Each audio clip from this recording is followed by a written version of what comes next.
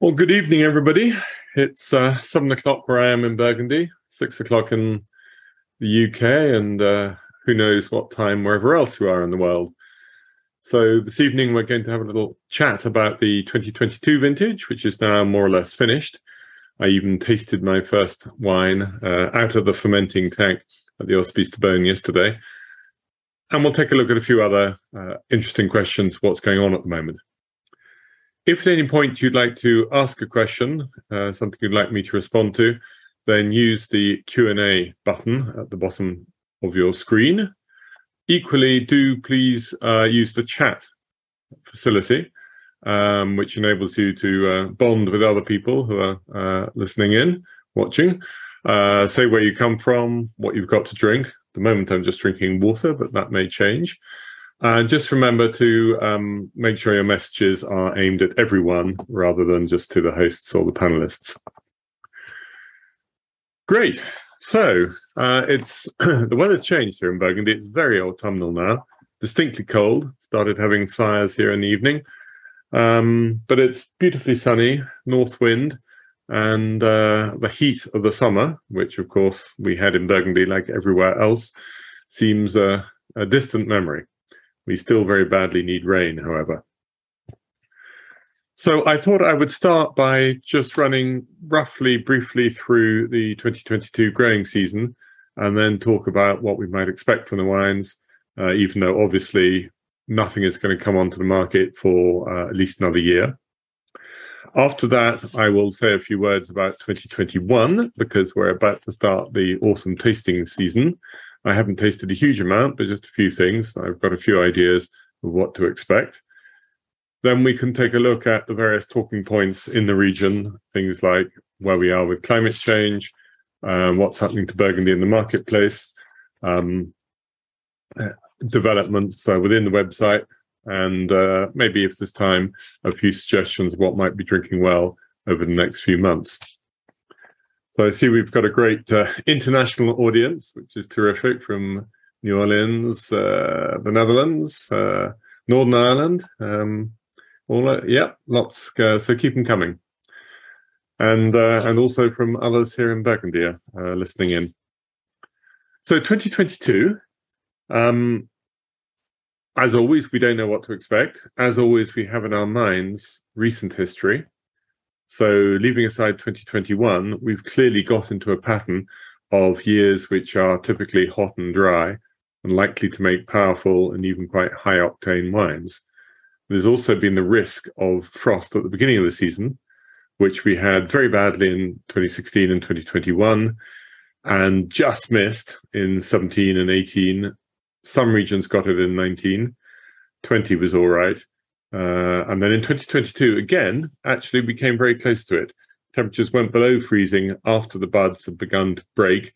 So certainly April the 4th and April the 10th, depending on exactly where you were, possibly a couple of other days, did get below freezing, -2, -3, -4, but nothing like as bad as in 2021, nor for as long, and nor were the vines as advanced. So except in Chablis, there was no actual real damage anywhere, or minimal.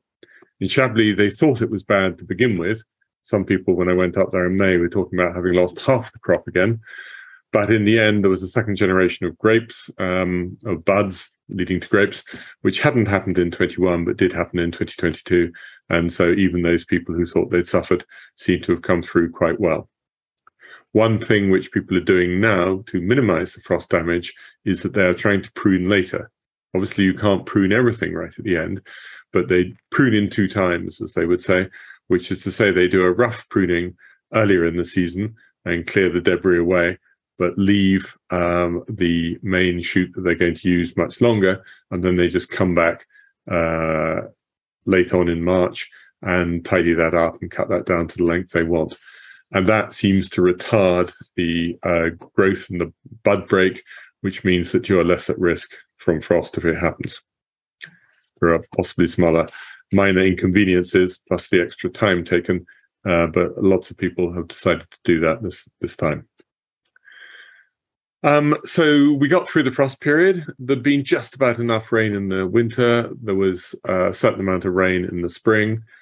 Actually, the first time for a number of years, we began to see back again the westerly airflow, which would be the norm, prevailing wind from the southwest, which gave a bit more humidity, even though it didn't rain a great deal. Flowering was pretty early, a little bit towards the end of March, and that must have been very early, towards the end of May, and certainly the first week of June, in good conditions. Really big crop had set, because every year that succeeds a frost year, the vine wants to recover ground, and it always tends to set a big crop. So like in 82 after 81, 92 again in 2022. After that, the weather conditions rather changed, and it became basically hot and dry. Hot during the day, still cool nights, which are important, kept things fresh, kept it bearable to live here, and also probably have had a beneficial influence on the development of the grapes. The one exception to the hot and dry was a week towards the end of June, when suddenly there were a number of storms, some of them really violent. Pretty much a whole month's rainfall fell in an hour in Gevrey-Chambertin. Côte de Nuits was more hit than the Côte de Beaune, but it happened a little bit everywhere in Burgundy.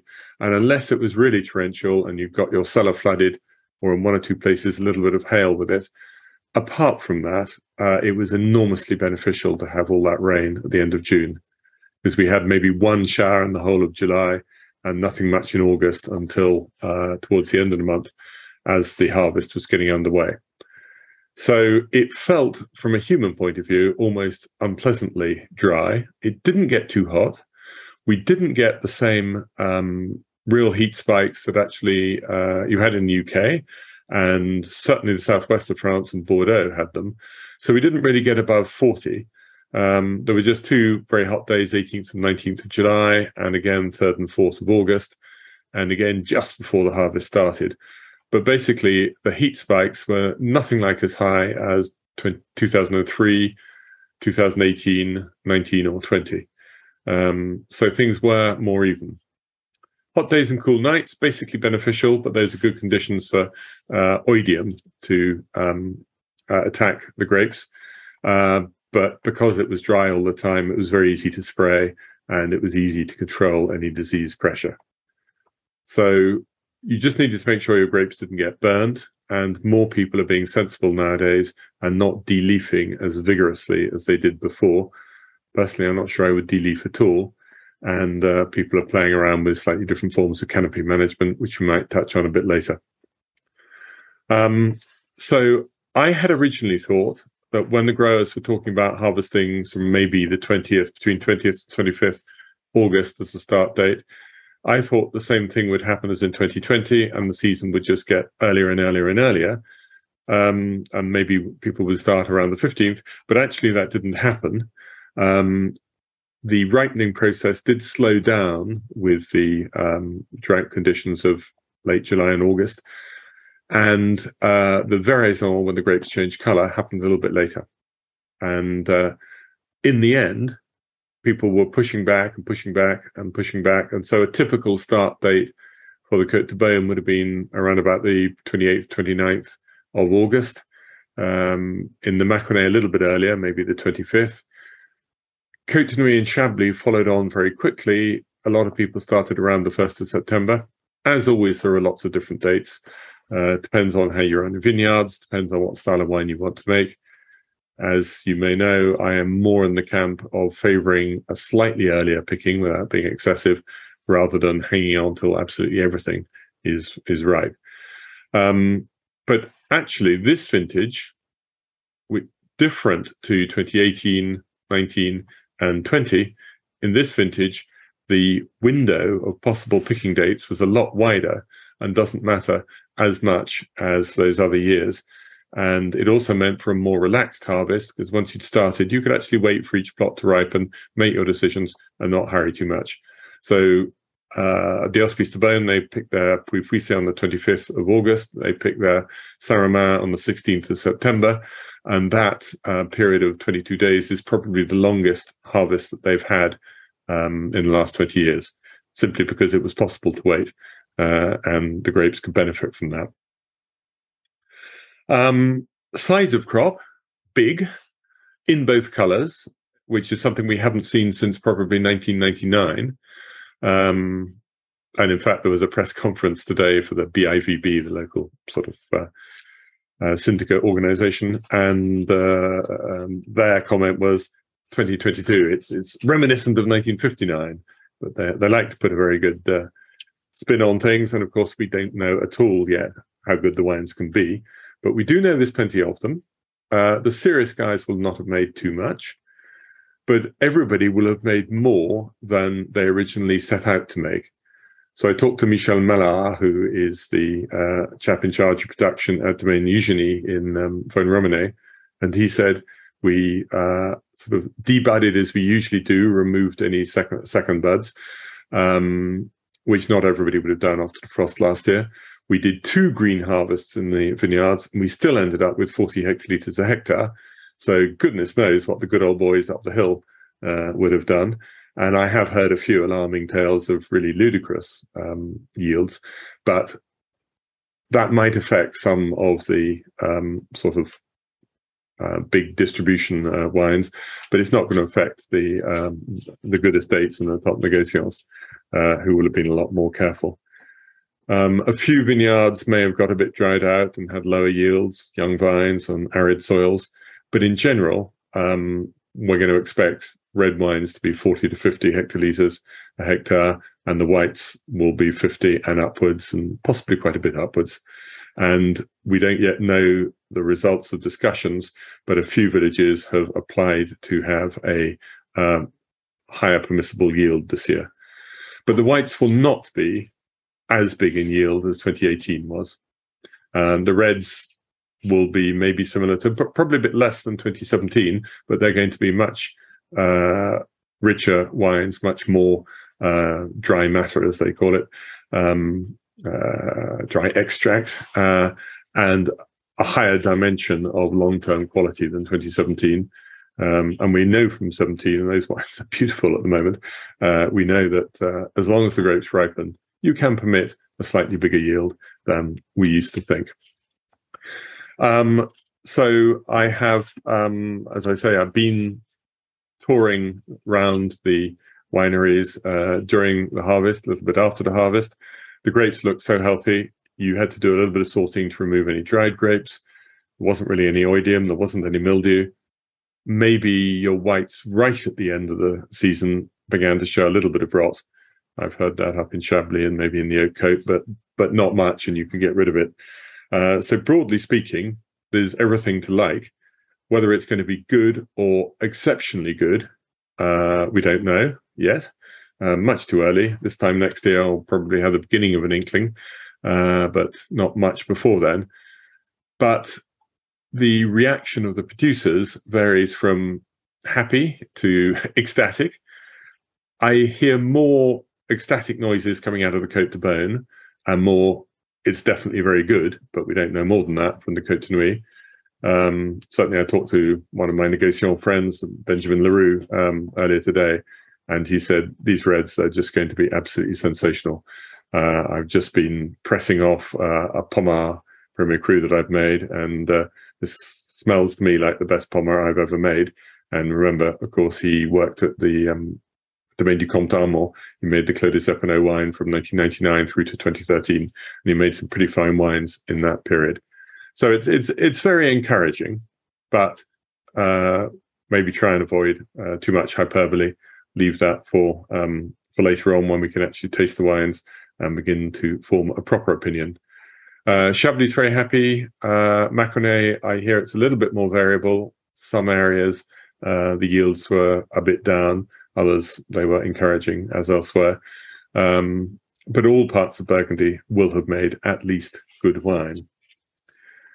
So that's my thinking so far. Just having a little check. You're all leaving messages. Thank you again on the chat. Please continue to do so. Great. And no questions as yet. So if anyone does want to ask anything about 2022, please do so now before we move on to other subjects. What I would say is that the vines stayed healthily green through the harvest, and they're still green now. That green is beginning to become more of a yellowy green, but there are some vintages where pretty much as soon as the grapes are picked, the leaves fall off, and you get into a fully autumn scene.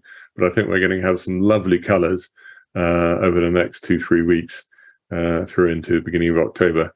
They're still picking a little bit up in the oak coat, but not much else. Grand. So that's the early view on 2022, but they're definitely grinning from ear to ear, like cats with two tails, because it's so comforting to have made a proper yield this year, as well as theoretically some very nice wines.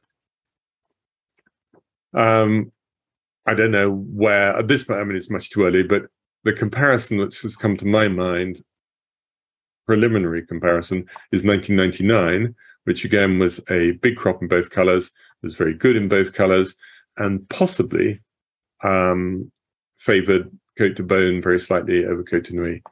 So that's just a thought, but I mean, I wouldn't want to be held to that at this early stage.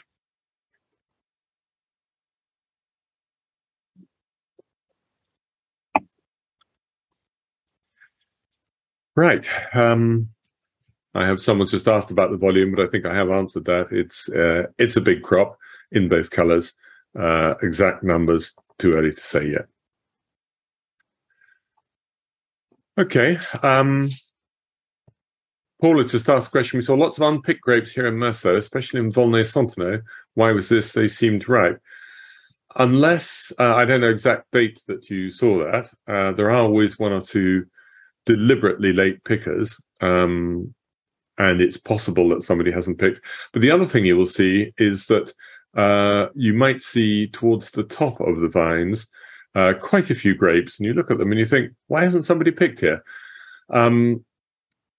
If you have, there are things you can do in the vineyards to make sure you don't get these secondary crops.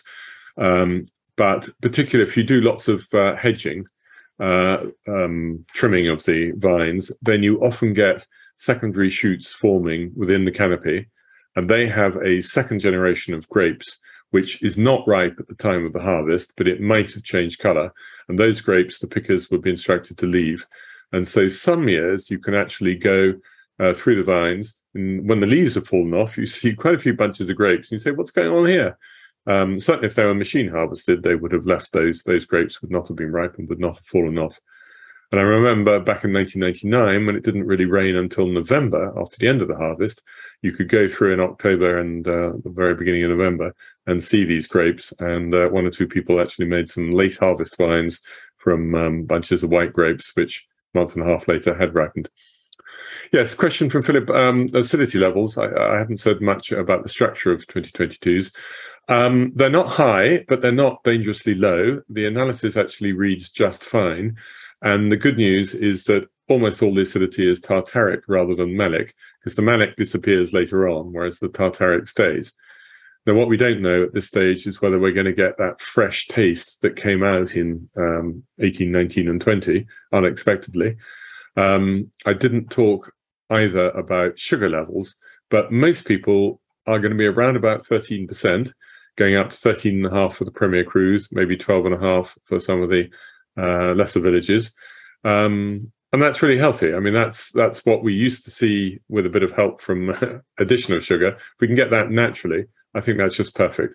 I've hardly come across anyone who's brought in any wines at 14 or more.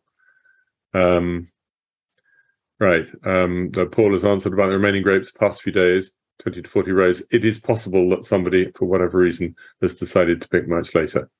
There are people for whom that is absolute mantra. So there'll be plenty of tannins in the reds, but they won't be ugly because they'll be ripe. And all that means is you've got to be careful in the vinification not to extract too much. So as is typical these days, there is a lot less punching down, which is a little bit more vigorous, a bit more pumping over. And something that I know they're doing at the Auspice this year, as they did in 2020, and I hear it from a few other people as well, is they limit the temperature in the fermenting vats. Because fermentation gives off CO2 and it gives off heat. And typically in the old days, you'd be happy to let your fermenting vats get up to 30, certainly, probably 32, maybe absolute maximum 34. But this year, Ludovine, I know, has kept hers to tops of 26 degrees. And that stops too much being extracted out of the skins. And also, she's keen to do whatever extraction she does do early on before there is presence of alcohol in the vats.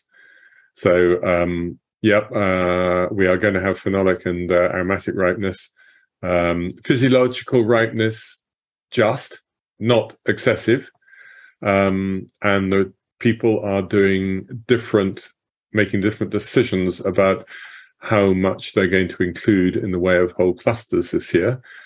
Certainly, the grapes are ripe enough that you can, but they're not immensely ripe physiologically. And the other reason why some people are not going to include much in the way of whole clusters is because basically their vats are full. And it takes a lot more space if you've got the stems in there as well. So, still, I mean, I'll need to go around more and get more views on that. But I'm expecting there to be a certain amount of whole cluster fermentation, but not necessarily everybody going overboard for that. The whites, of course, are fermenting now, so it's very hard to get a view on them. What I'm hearing from everybody is that the fermentation is being very easy. There are no stuck fermentations. And that I think the whites will be reasonably muscular, but they shouldn't be heavy and they shouldn't be over alcoholic. So, they might be quite like 2020, but wait and see. Really don't want to promise too much at the moment. Right, well, we extended our discussion of 2022 a little bit there. And so now I'm going to flip us back to 2021, where some of the lesser wines might have appeared on the market, such as there are, because as you remember, the crop was extremely small. And others will be offered, the grander wines will be offered by producers and then by importers at the end of this year, and in the UK at any rate, particularly in the month of January, when I'm sure the usual tastings, which were somewhat damaged by COVID over the last couple of years, should go ahead in January this year. Volumes are really low. I was slightly surprised at the overall figure as given by the BIVB in the conference today for 2021 shows a reduction of only about 30% of the entire crop. Certainly talking to a lot of the producers in the Côte de Beaune, their losses are more than that. I mean, they would start at 30% and some people would be 50 or even 70% down. But the small domains are not the vast proportion of wine overall. And it was a really difficult growing season. The frost was tough, and you couldn't resist the frost, even if you used all the methods to resist that you had at your disposal. It just got too cold for too long, and the buds had broken out of their little cocoons so early that everybody really did get hit. And there was no second generation afterwards because even those buds suffered. But it was a full growing season, and we were used in 2018, 19, and 20, less in 2022, to have had a shorter growing season insofar that the traditional 100 days that you are supposed to count from flowering to picking was significantly reduced down to about 85 days, 90 days in 2019. And in 2021, you got your full 100 days, even 105 days. The whites that I've tasted so far have mostly been up in Chablis, where picking dates was a real juggle because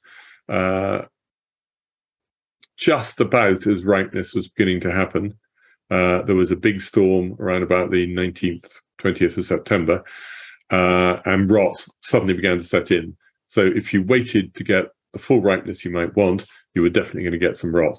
So that reflects a little bit the situation in 2013, but I like the wines more in 2021, and I'll be doing my report soon on those. And they are at least sound. They are not the longest. They do taste on the whole ripe enough. They've got a little bit of Chablis nervous energy. Some of them are a bit too soft, maybe people who picked a little bit late after the rain and got some dilution in the wines. But they're not sort of hard and green as I might have expected in a year in which ripeness wasn't guaranteed. But I suppose the thing we have to remember is even if the sort of sugar figures and the other forms of analysis in 2021 have nothing in common with 2015, 18, 19, 20, 22, they are sort of a throwback to the middle 1990s and would not have looked out of place then. Pretty much everybody would have had to chaptalize a bit. I do know a couple of producers who said, look, there may only have been 11.8, 12, 12.2 in alcohol, but I decided not to chaptalize. I'm happy to leave them exactly as they are. And I actually rather admire that decision. And when I come to taste wines like that, it'll be very interesting to see what's happening. The difference in secondary buds, Sid's asked a question between 2022 and 21. I think if it's only secondary buds, they probably won't be as good. And you also need to balance getting the ripeness correct. In 2016, you could really taste a first generation and a second generation in the same wine. I'm not sure we'll have that in 2022 because I get the impression that everything would have come together and ripened pretty well. And in fact, Paul's also said we saw much more mechanical harvesting this year. Is this a trend or were the problems getting pickers? It's not a deliberate trend. People don't want to do it, but there were problems getting pickers. And some of the people who they now use, the gangs and the gang masters have not been, already in 2021, they didn't deliver. And in 2022, people are a little bit more afraid of that. It may have been also a chance of where you were looking, when you were looking. When I came round, I didn't see a lot more, but there probably were a few more. So, and we don't know how many lots will be for the Auspice auction this year. It's too early. But I will find an opportunity to talk about that on a later occasion. So, just continuing then with 2021, that's a look at the whites. You know, I think they're going to be nice wines. I think they will be good to drink reasonably young. I think we won't get any mythical great wines, and they won't be the sort of wines that you'll want to put down in your cellar for 10, 12, 15 years. Whether or not, well, we'll talk about the market shortly, but how easily they will sell, I don't know, but there won't be that many of them. So I expect a lot of people will want to maintain their positions with importers for the wines which are really hard to get.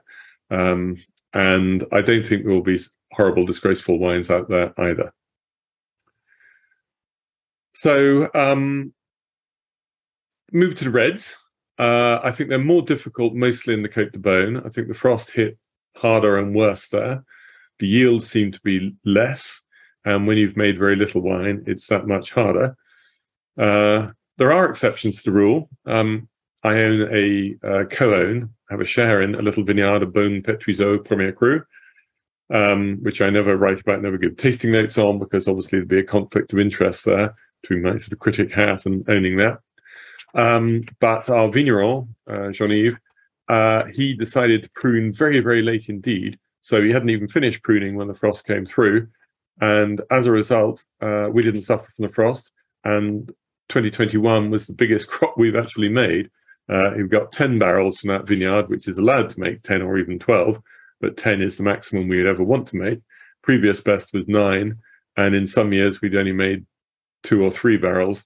And in 2016, after the frost, we only made half a barrel. But in our half hectare, we got 10 barrels in 2021. But a couple of other people reported something similar if they had pruned very, very late indeed. But that's not typical. In the Côte Nui, yields were better. A few people have told me that they made, broadly speaking, as much wine in 21 as 20. One chap, and he's one of the new sort of trendy young growers, who is making a bit of a name for himself, called Pierre-Olivier Garcia. He's actually made his biggest crop ever in 21 across everything he's made. Again, he pruned very late. Those are wines I've tasted the whole cellar, and I was really impressed with them. So I think we're going to see some 2021 reds, which are pretty good. I don't know that we'll get much in the way of the sort of fast 5-star, really top rating, but there's a chance there's going to be some interesting stuff there. But too early for me to give you a serious view. But again, I'll talk about that in December, probably, when I've come to the end of my autumn tastings through October and November. But they're going to be much shorter tastings this year, because all the growers so far I've asked have said, yeah, sure, you can come by. We will put out samples for you to taste, but there are going to be many fewer wines to taste, because either we've had to blend together various normally separate cuvées to make one wine, or I have made it, but I've made so little of this wine that I'm just not going to show it for tasting. So we'll see. What will pricing be like? Well, by the time people set their prices for 2020, they already knew how small a crop they got in 21. So the majority of people, the sensible option was to set a price in 20 that you could keep flat in 21. And that, I think, was the intention of most people.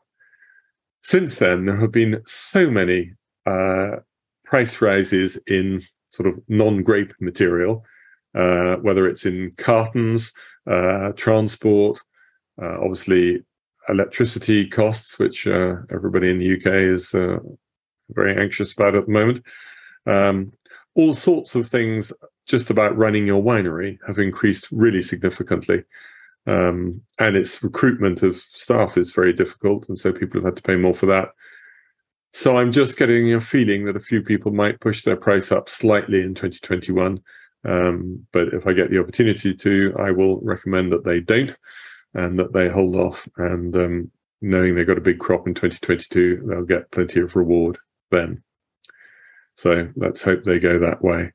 But again, mostly they will do their pricing for 2021, they will send through to their importers, typically in November. But everybody does it all slightly differently. So, what else to say about 21? I think that is most of it. What is true is that the supply chain has no wine in stock anywhere. You've all been drinking more at home since the first lockdown, and continuing those habits. There has been enormously higher proportion of wine has left the cellars in Burgundy over the last year as a proportion of the total stock available. So in some appellations, particularly generic ones, there is only 3 or 4 months stock left available. And that's all going to disappear between and now and Christmas. And then there will be a bit of a gap before 2022s are ready. So whether you're an importer, retailer, whatever, you're probably very short of Burgundy at the moment. And there's not a lot of backstock of previous vintages to draw on. So let's hope that 2023 is also a big crop, and that we replenish the supply levels, and 2 really big crops in a row, if it were to happen, ought to bring prices down. I don't promise it will, because it didn't in 2017 and 18 when they were both big crops. Okay, bottling dates for 2021, Mark's asked. I don't think anybody is changing their normal habits. So some bottle just before the new harvest and will have done so. Others, it's at some point sort of tail end of the year or into the spring. I haven't heard anybody saying they want to be significantly earlier for 21. I certainly don't think they will be later, but I think people are going to use their standard base on this. Good. If I can work my way down this glass of water, I might even get a glass of wine before we're finished.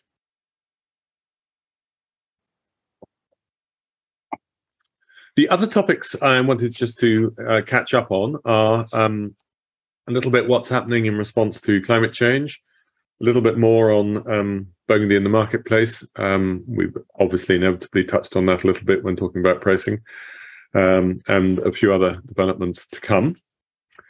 So climate change, I mean, we've all pretty much accepted that it's here.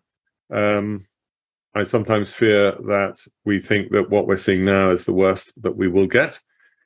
I got pretty uncomfortable over the last year or so when I saw that in these last few hot years, quite how much damage has been done to the woodlands around us, in addition to the vineyards.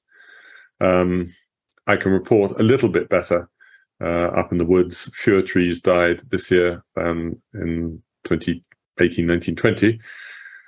I think what is happening is that certain sorts of trees are dying, or at least having their lives shortened, and what will replace them will be increasingly trees that are more comfortable in hotter and drier conditions. And so we'll have a change in the makeup, but we're not going to lose our woods completely. And I know one of my jobs in the summer, and I've just finished doing it, is trimming all the hedges around the fields where my wife keeps her horses. And so in return for the owner, I trim the hedges. And it's very interesting to see how few and how insubstantial the leaves are that the hedges are pushed out. They're mostly still healthy, but they're not sort of opulent and generous. And a few are showing signs of dying down, but no particular type that's dying more than another. So I'm still nervous, but I'm beginning to get a second wind and thinking that we'll rally round and things ought to be all right. There's still talk about using other grapes in Burgundy, but I hope they don't go down that route, except for allowing Aligoté in with the Chardonnay instead of just as a separate wine. And there's one young chap who's planted a bit of Syrah in what would have been a Bourgogne Rouge vineyard down sort of below the good village wines. And there's talk of allowing various hybrids, and who knows where we will go. So what can be done? There is talk, some people are keen to allow irrigation, which typically has never been allowed in Appellation Contrôlée regions in France. They have allowed it in certain areas in Bordeaux this year, a special derogation, but from what I've read, only about 15% of the growers involved have actually done it. They've sounded out a few growers in Burgundy, and though some want it, others are against it for a number of reasons, not least on sustainability grounds, because where's that water going to come from? We don't have a nice mountain range like the Andes from which we could use the runoff from the melting snow. It would have to come from existing underground water sources, which are already seriously depleted.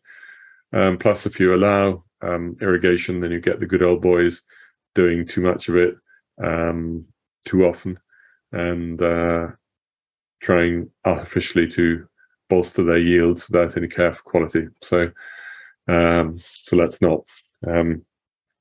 Steve has made the interesting comment that Marc has got some Syrah in Mâcon.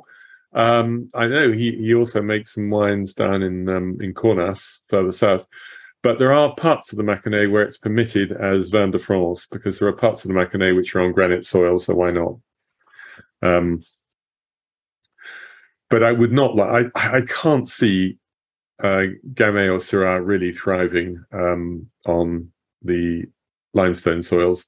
Syrah a little bit more, but whatever happens, I cannot see anybody be interested in paying the prices for Grand Cru, the great vineyards of Burgundy, if it's not made out of Pinot Noir.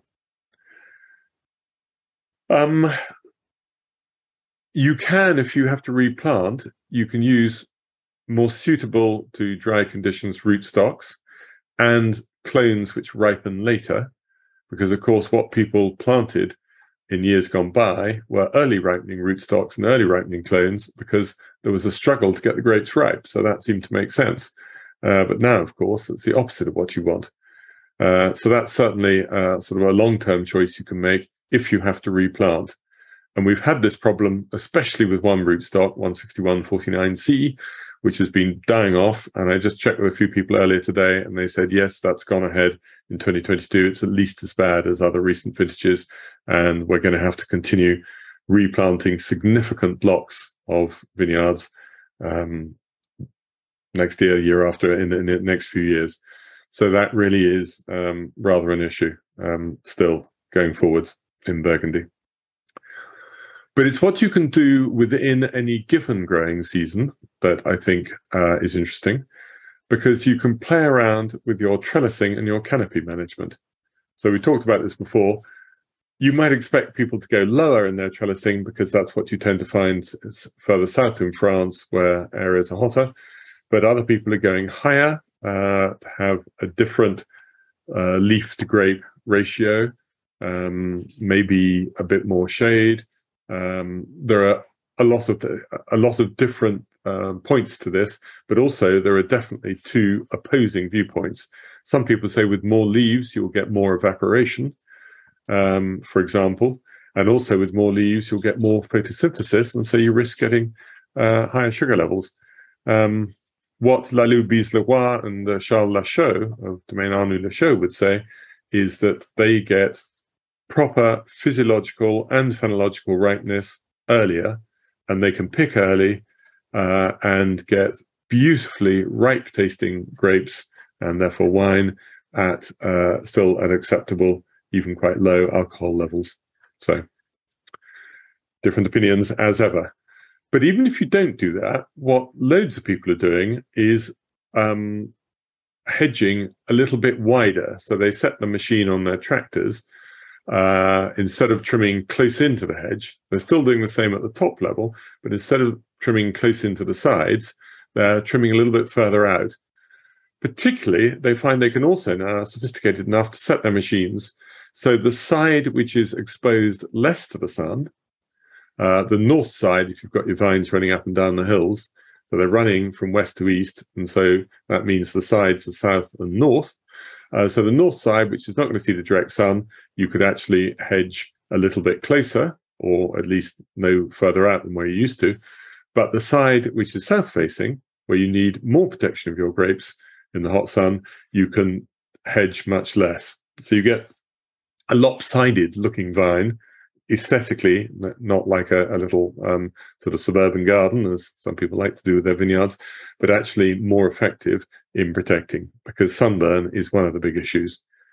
You still get a lot of people who insist on de-leafing, saying that they need to do it so that the grapes get enough air. Some of them even think the grapes should see the sun, and I firmly believe they should not see the sun, because it's the leaves that do the photosynthesis.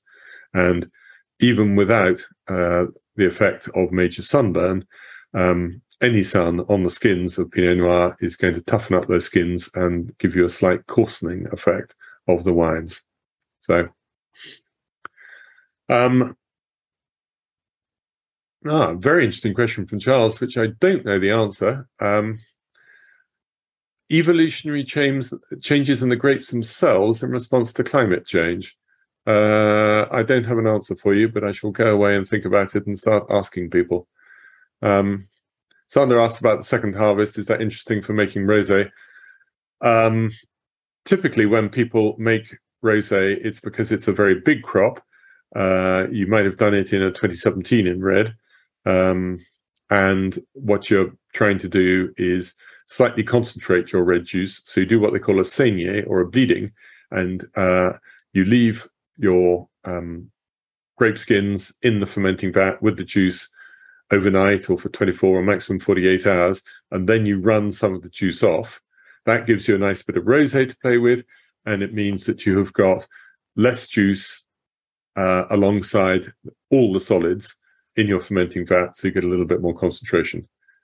Yeah, and some people think they've got a market every year, because 2020 yields were all right, but they weren't enormous. But some people make a little bit most years. And of course, in Marsanne, there is a long-term tradition of doing that. What I would say about any Burgundy rosé is, don't think of it as a sort of a in the sunshine, early evening aperitif, thirst quencher. I think most of the wines are much, much better drunk with food, and I think they're much better given at least a full year, if not year and a half, of bottle age. So I wouldn't drink in the summer of 2022. I wouldn't have wanted to have been drinking a 2021 rosé. I would have been looking to drink a 2020 or a 19, or if I had Sylvain Bataille wine on hand, maybe a 2010 or something like that. He makes a rosé which has got amazing aging potential. So Peter's question about how biodynamic producers have fared compared with in French, you would you would differentiate between biodynamic, or biodynamie, and bio just means organic, whereas in English we would say organic for that, and biodynamic. So you might use bio as a shorthand. I'm not sure what you were in fact referring to there. In 2011, I think you mean 2021 and 2022. I think in 2020 and 2022, the biodynamic producers have done extremely well. In 2020, they often got some of the best yields. That doesn't matter in 2022 because everybody got a lot. 2021 was definitely difficult, and the biodynamic people were possibly struggling more than conventional, but it's a conversation I'll have with everybody as I go round in the next 2 months. Right. Where have we got to? Yes, so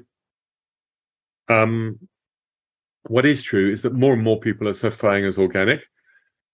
In the smaller domains in the States, it's because they have been effectively organic for a while, but the older generation don't believe in certification. But as the younger generation take over, then they start the certifying process. I'm seeing that in an awful lot of cases.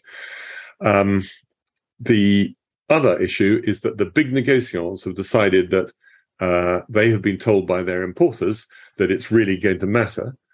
And actually, if you get an inquiry from the Norwegian state monopoly, and possibly some Canadian ones as well, they will request, as part of the appel d'offre, the sort of call for samples, they will put in the terms and conditions that it must be not just organic, but certified organic and specified as so on the label, with the relevant logo on the label.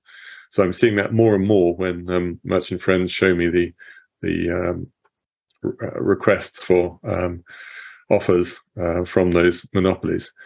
And indeed, the Hospice de Beaune has also now started the certifying process for their wines, which is a big step because that's a huge winery. Right. Yes, Julia, tender was the word I was struggling for with appel d'offre. Thank you.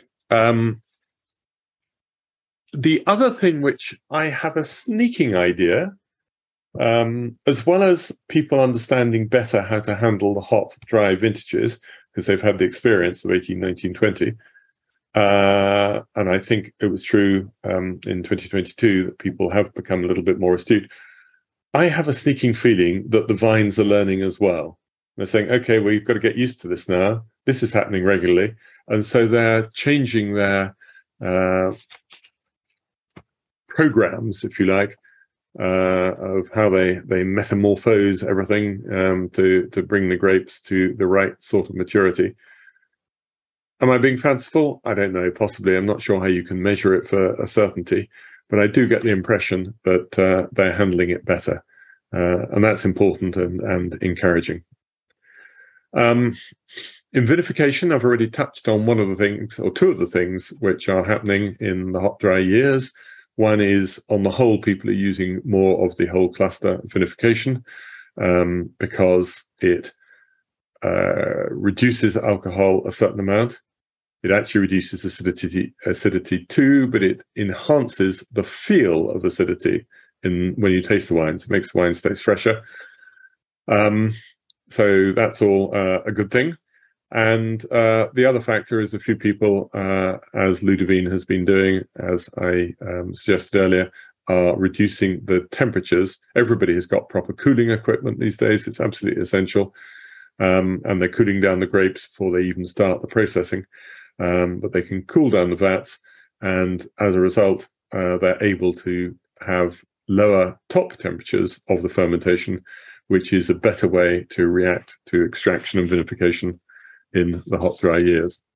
I'm sure we'll have a few more years every so often, like 2021. It'll be a throwback, just as occasionally when things tended typically to be underripe, we've got a few really hot years. I think I think they will become rarer. It wasn't that long ago. 2013, we harvested in October. 2008 was a pretty late harvest. 2021 was September, stretching into the beginning of October. But it's going to be more common to see vintages which begin in August, or some in around about second week of September. Okay, so those are my thoughts on climate change. We have done actually Zooms dedicated to that, so I didn't want to spend too long in it. Pricing in Burgundy. You don't need me to tell me that tell you that prices have got very high, and it's very awkward. Two ways of looking at it. There's the price that it leaves the grower, and then there are the secondary market prices, with some people taking a speculative position. Definitely prices have got a lot higher from the growers. That's going to continue to be the case. The stats that came out of the press conference this morning were very interesting. Export figures for the first 6 months this year compared to the first 6 months last year. For 13 of the top 15 world markets, there was a reasonably significant decline in the volume exported. And for 13 of the top 15 markets, there was a significant increase in the revenue, the value of those exports. So the amount goes down and the total revenue coming in goes up. And I actually did a calculation that overall, of all the markets, the volume was down by 10.6%, and overall the revenue was up by 12.4%. Of the price per bottle across all the markets. So what that actually means taken together is you've got an increase in the bottle price of 25%. So it's going to vary from one person to another. It might be different from what you have as your generic Bourgogne or your Chablis or your Macon compared to what you have with grander wines. But overall, 25% increase in price from the region, partly fueled by the demand, but especially fueled by the very short 2021 crop. So Niels asked if that BIVB report is available online. I don't know. You could look at their website and have a look around, but I doubt if it is on yet, at any rate. I can find out for you. Then you've got the decision-making by the various importers, who one would hope that most of them are playing the game and sending things on at acceptable margins. You then have the effect of the secondary market prices, which are so much more visible these days because people use sites such as WineSearcher, or there are others. And sometimes it's really frightening, like Charles Lachaux's Négociant Aligoté is listed at over £2,000 a bottle. And other completely crazy things. Now, if somebody wants to pay a lot of money for a wine that they really want to have, that's their decision. I feel very uncomfortable if there are people in the middle somewhere who are trying to corner the market in a particular producer or a single wine, knowing it's in fairly short supply, and they're just going out there and they're buying everything up, and they're actively pushing up the prices so that they can see the benefit of that when they release them in dribs and drabs later on.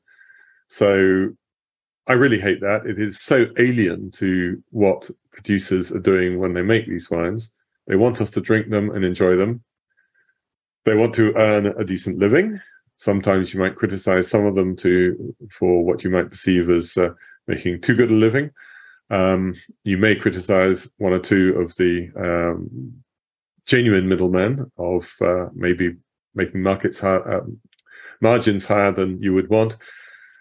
But that's not really where the issue is. The issue is if people are actively trying to trade in these wines for their personal benefit and to take them out of drinkability, the drinking range for the rest of us.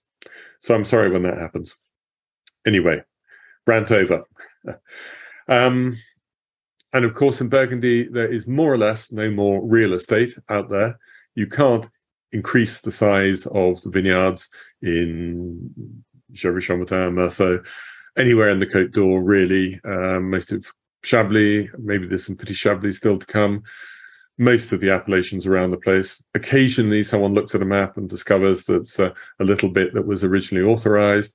It isn't planted up because it's got a wood on it, and occasionally a few things are added. There's one possible new addition. It'll take a while, but I understand the authorities are very keen for this to happen, and the city of Dijon is keen for this to happen. But there are a load of potential vineyard areas which were planted up in the 19th century, didn't get replanted after phylloxera. The few bits that were replanted were included in the Bourgogne appellation in 1935, 36. But there's a lot of other areas which are as good, which for whatever reason weren't planted then. Not everything had come back, and they were maybe a little bit more difficult to plant, cost more on slopes. But they're on the right sort of limestone. They've got the right sort of slope for real quality. And there is a move afoot to create a sub-appellation called Bourgogne-Dijon. And it will be a little bit just north of Dijon, a little bit within the city of Dijon, and the lot are a sort of extension of Marcenais, but a little bit further back from the first slope, a little bit in the hills behind, but not too high up, facing due east, on the right sort of limestone.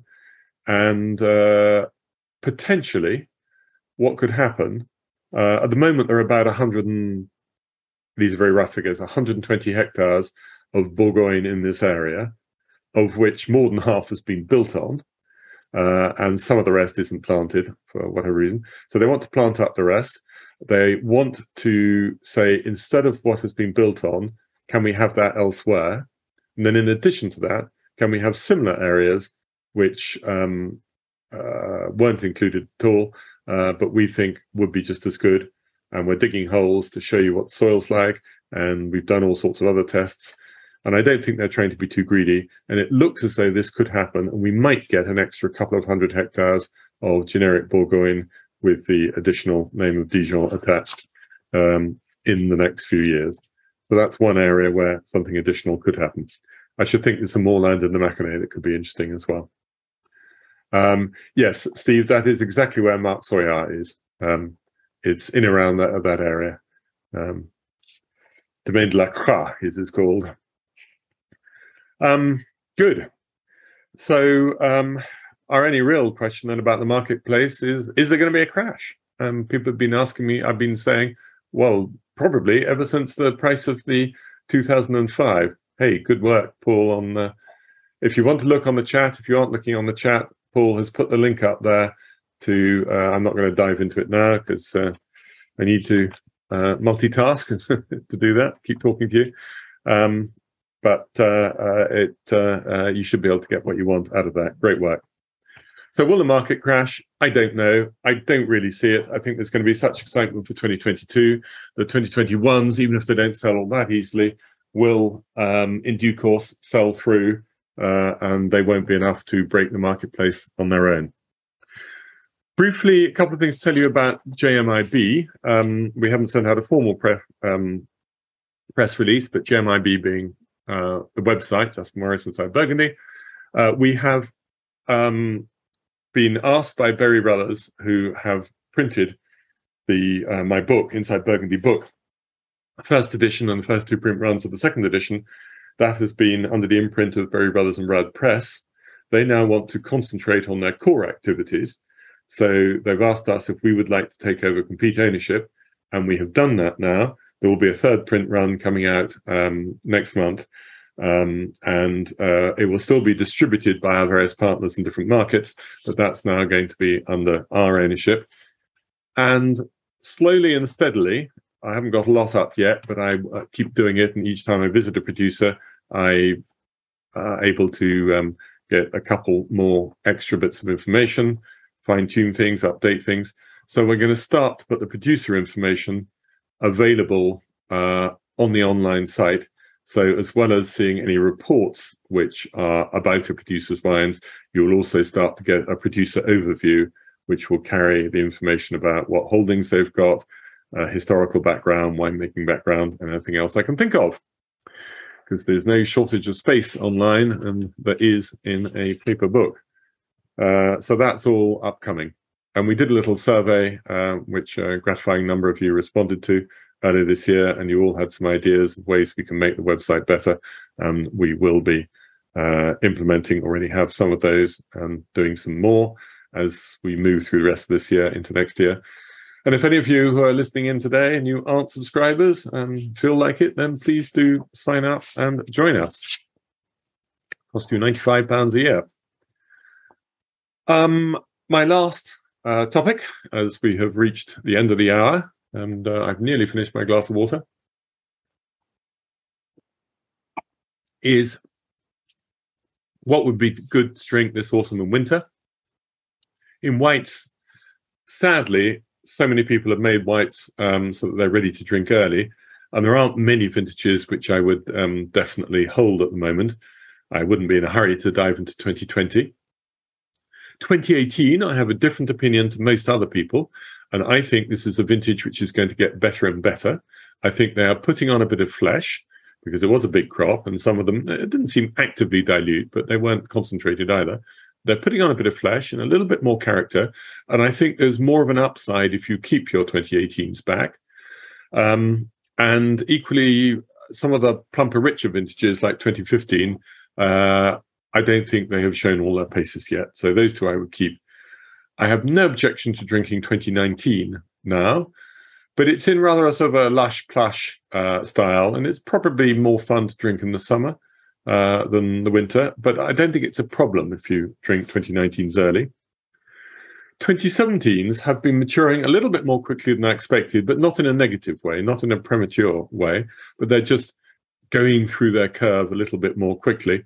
So I think 2017, no hesitation, leap into those and enjoy them as much as you want. Steve's just having a 2018 Bourgogne Blanc. Somebody asked me which wine am I about to drink.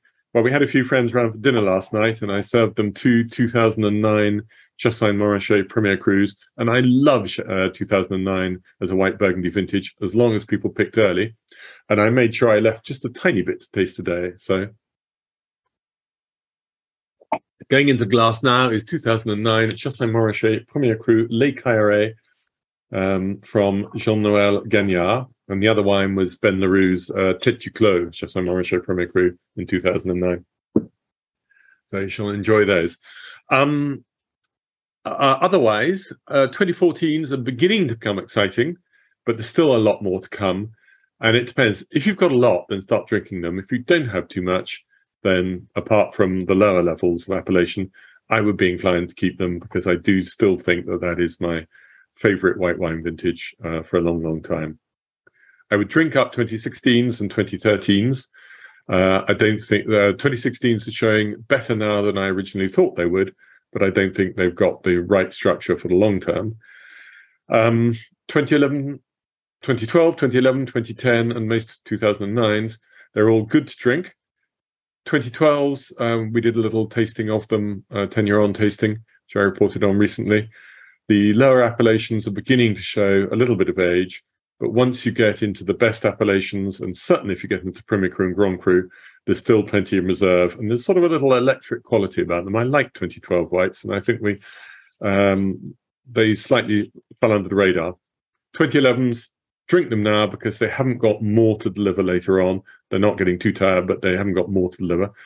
2010, some of them are showing a little bit of extra richness, a bit of botrytis that we barely spotted when they were very young, and it's not too overblown, but drink those. 2009s, if they were picked a bit late, then they'll already be ugly. If they were picked early, then they're getting into a really good place and have plenty of time forwards.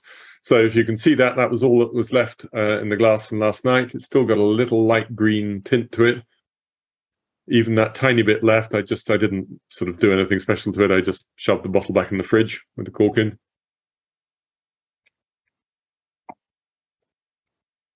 and it's lovely. It's actually better tonight than last night because the acidity was a bit missing last night, and it's now come out some more.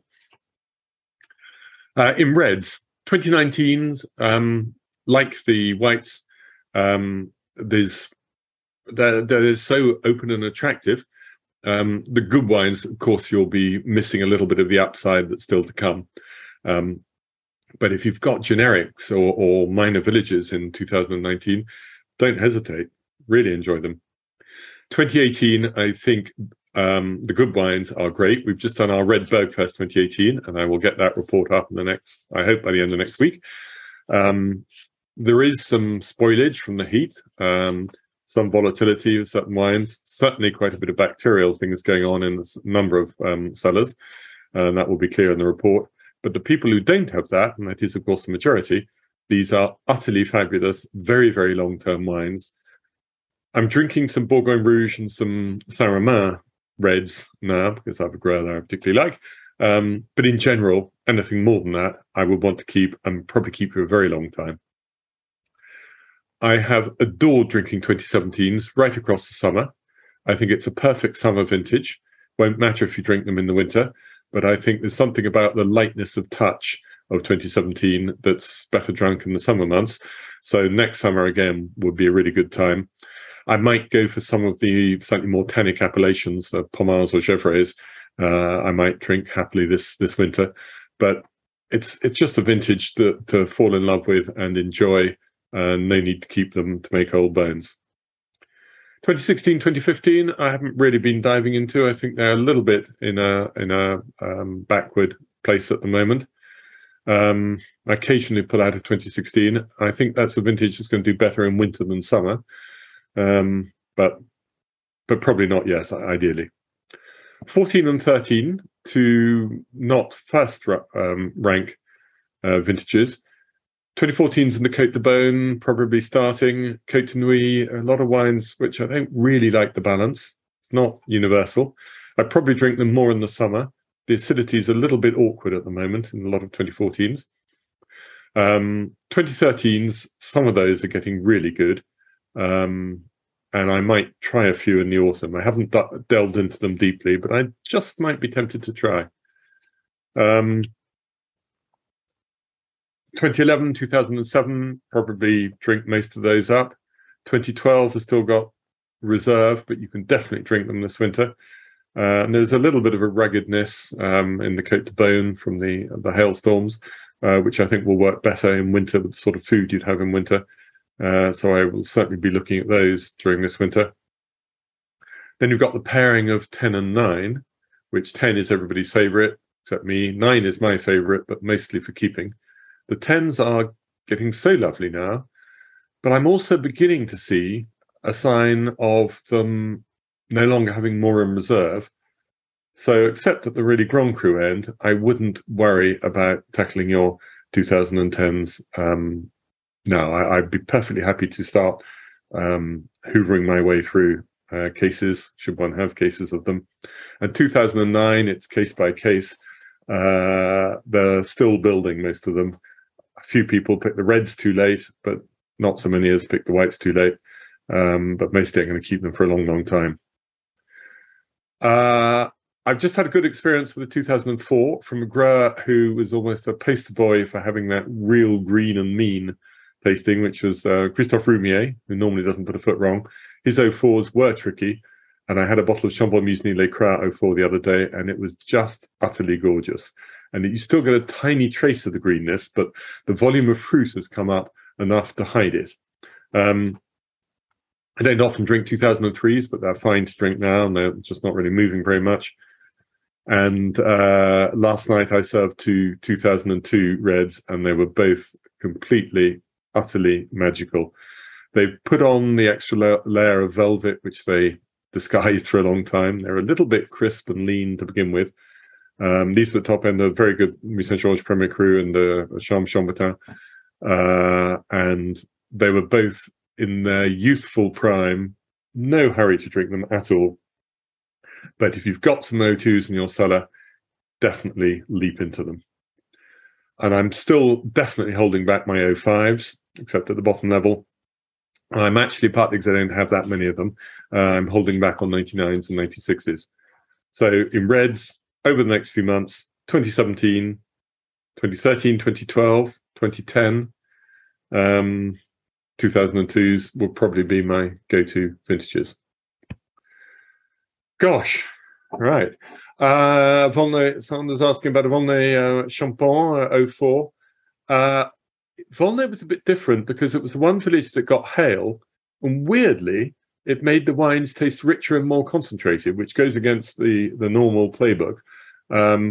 I think that could easily be lovely in 04. It could be very nice. Steve's asked me about 15. Did I mention this? It's a vintage which you will really enjoy if you drink it, but it's one which has got a lot more upside still to come. So 15 has got a lot of the power of 2005 plus the sex appeal of 2010. You can drink them, but if you're able to keep them, then I think that's even better. Gosh, well, I have talked to you for an hour and 10 without scarcely drawing breath, and I think I am going to go and enjoy another glass of aperitif white wine and then something with dinner. But I hope that's been enjoyable. This has been recorded. You will be able to catch up with it later, or if your friends missed it, let them know. And I will come back later in the year and give you another update. But thank you so much, all of you coming from all different parts of the world. And I look forward to seeing you again in due course. So now, good night from me and from Burgundy, and see you again soon. Bye-bye.